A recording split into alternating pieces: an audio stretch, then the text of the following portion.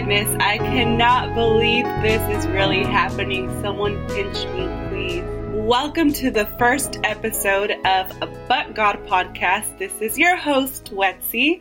And man, I just want to say thank you. Thank you for tuning in and believing in this crazy dream that has been laying in my mind and heart for so long.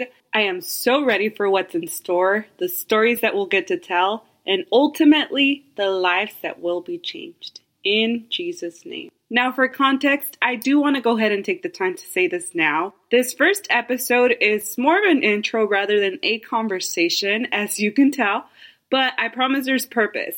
I want to go ahead and tackle some of the questions that people that I know personally have been asking me, so I thought, what better time than now? So on this episode, we're actually going to be talking about the why a podcast and the whole vision, mission, and heart behind it. So welcome. Okay, so let's talk about it. How did this God dream of hosting a podcast begin? Honestly, there's always been a tug in my heart to share the goodness of God and how faithful He has been. And recently this year, I remember a prayer of mine was, God, connections, like connect me to the people that I need to be surrounded by in this season, the place, and just all around in every area of my life. Just lead me to the right connections. And as I've been navigating through just different conversations with different people and different life experiences as well, personal and within my family, I feel like this year specifically, it's been a constant and more urgent tug in my heart to create a space where myself and others can share our stories of how God has been faithful, how He's turned it around, and how He's allowed us to overcome the valleys and stand on mountaintops. And on that note, I'd like to talk about the vision and mission for this space. So the vision, once again, to create a space where we can talk real life conversations, the pretty, the ugly, the ups, the downs, the joys, the victories, the griefs, the loss, everything that involves life, and ultimately how God turned it around. But God, because that is the mission. Jesus is the mission, and pointing others to Christ and making heaven crowded. Something I always say, this is like my life motto, is I'm going to heaven, but I'm not coming alone. You know, scripture says that we overcome by the blood of the Lamb and the word of our testimony. And something that I love about scripture is that we don't get to just read it. We get to apply and live it. And that is truly my heart's desire, that not only would we walk in these truths that the word of God has for us, but that we actually get to apply them in everything we do. So for me, this is the space where I want to live out the power of overcoming and the power that is in my story and in others' stories. Okay, so if you're probably thinking to yourself, well, Wetsy, thanks for sharing. This is great so far, but what else can we expect? Well, great question. I definitely want to touch on topics such as singleness, transitions, mental health, relationships, boundaries, ... anything revolved around life and centered in Christ. We want to talk about it. So let's get a little personal. That's why we're here.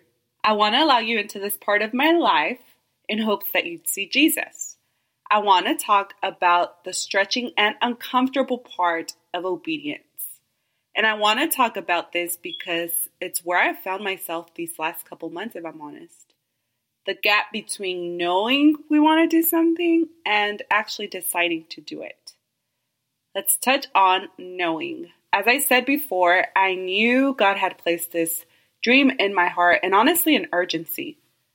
But I kept holding myself back from doing it because I was getting in the way, because I couldn't wrap myself around thinking, geez, I really absolutely want to do this because I understand the mission and the purpose, but I just don't want to be vulnerable. See, I love people and I love having real conversation, but I like having those one-on-one with people that know me and I know them. And not that there's anything wrong with vulnerability. See, vulnerability isn't weakness. It's just that, realistically, I try to be very mindful of these two things. A, who I can trust, and B, the wisdom found in privacy. But when God asks me, talk about it on a bigger platform, I was freaking out. Why? Because I'm human.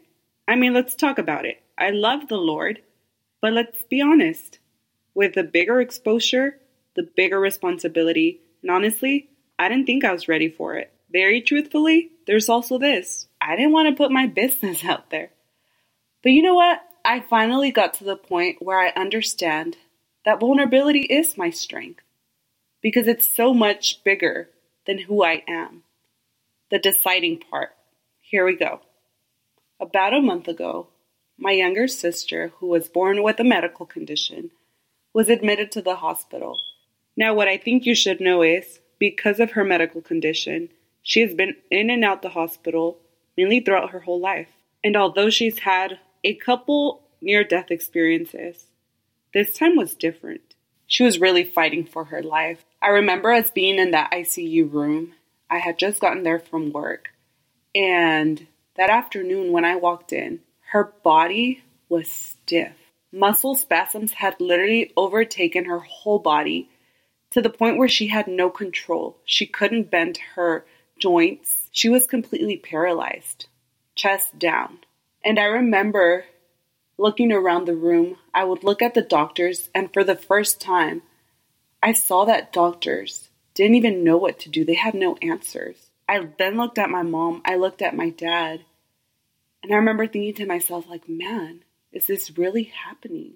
When in the background, I can hear my little sister just saying, I can't do this anymore. I can't take the pain. She began to say, I love you. I know where we're headed, and I'll see you in heaven someday. Definitely a tough moment to endure. But let me tell you, the presence of God that filled the room. It's kind of hard to put into perspective the events of that afternoon, but all I can say is, truly a peace that passes all understanding invaded that room. You know, guys, thankfully as the days went on, my sister recovered and once again she walked out of that hospital as the living miracle that she is. But something in me changed. And again, that urgency awakened in my heart. Wetsy, you need to create a space for my name to be glorified. And you know what? That's the moment I decided no more excuses. Wetsy, get out of the way. Allow God to be glorified. And this is why we're here. But God took decision and put it into action. Because I've seen him do it time and time again. I don't know what's ahead, but I do know that God is. Everything happens for a reason. I'm sure you've heard someone tell you that. And I believe it. Everything truly does happen for a reason, and that reason is purpose. I believe that we don't go through what we go through just to keep it to ourselves. There's always a greater purpose, especially when God is glorified. So be encouraged to know there is power in your story. And as we come to the end of this episode, I'm sitting here realizing one thing. The real reason why I'm here is obedience. I've seen the fruit of it. Although stretching, challenging, and uncomfortable, I've seen the fruit and I choose to honor God. And hey, this is only the beginning. We are just getting started. Stay tuned. Be on the lookout for further episodes. And let's do life together because we're not meant to do it alone. Thanks for being here.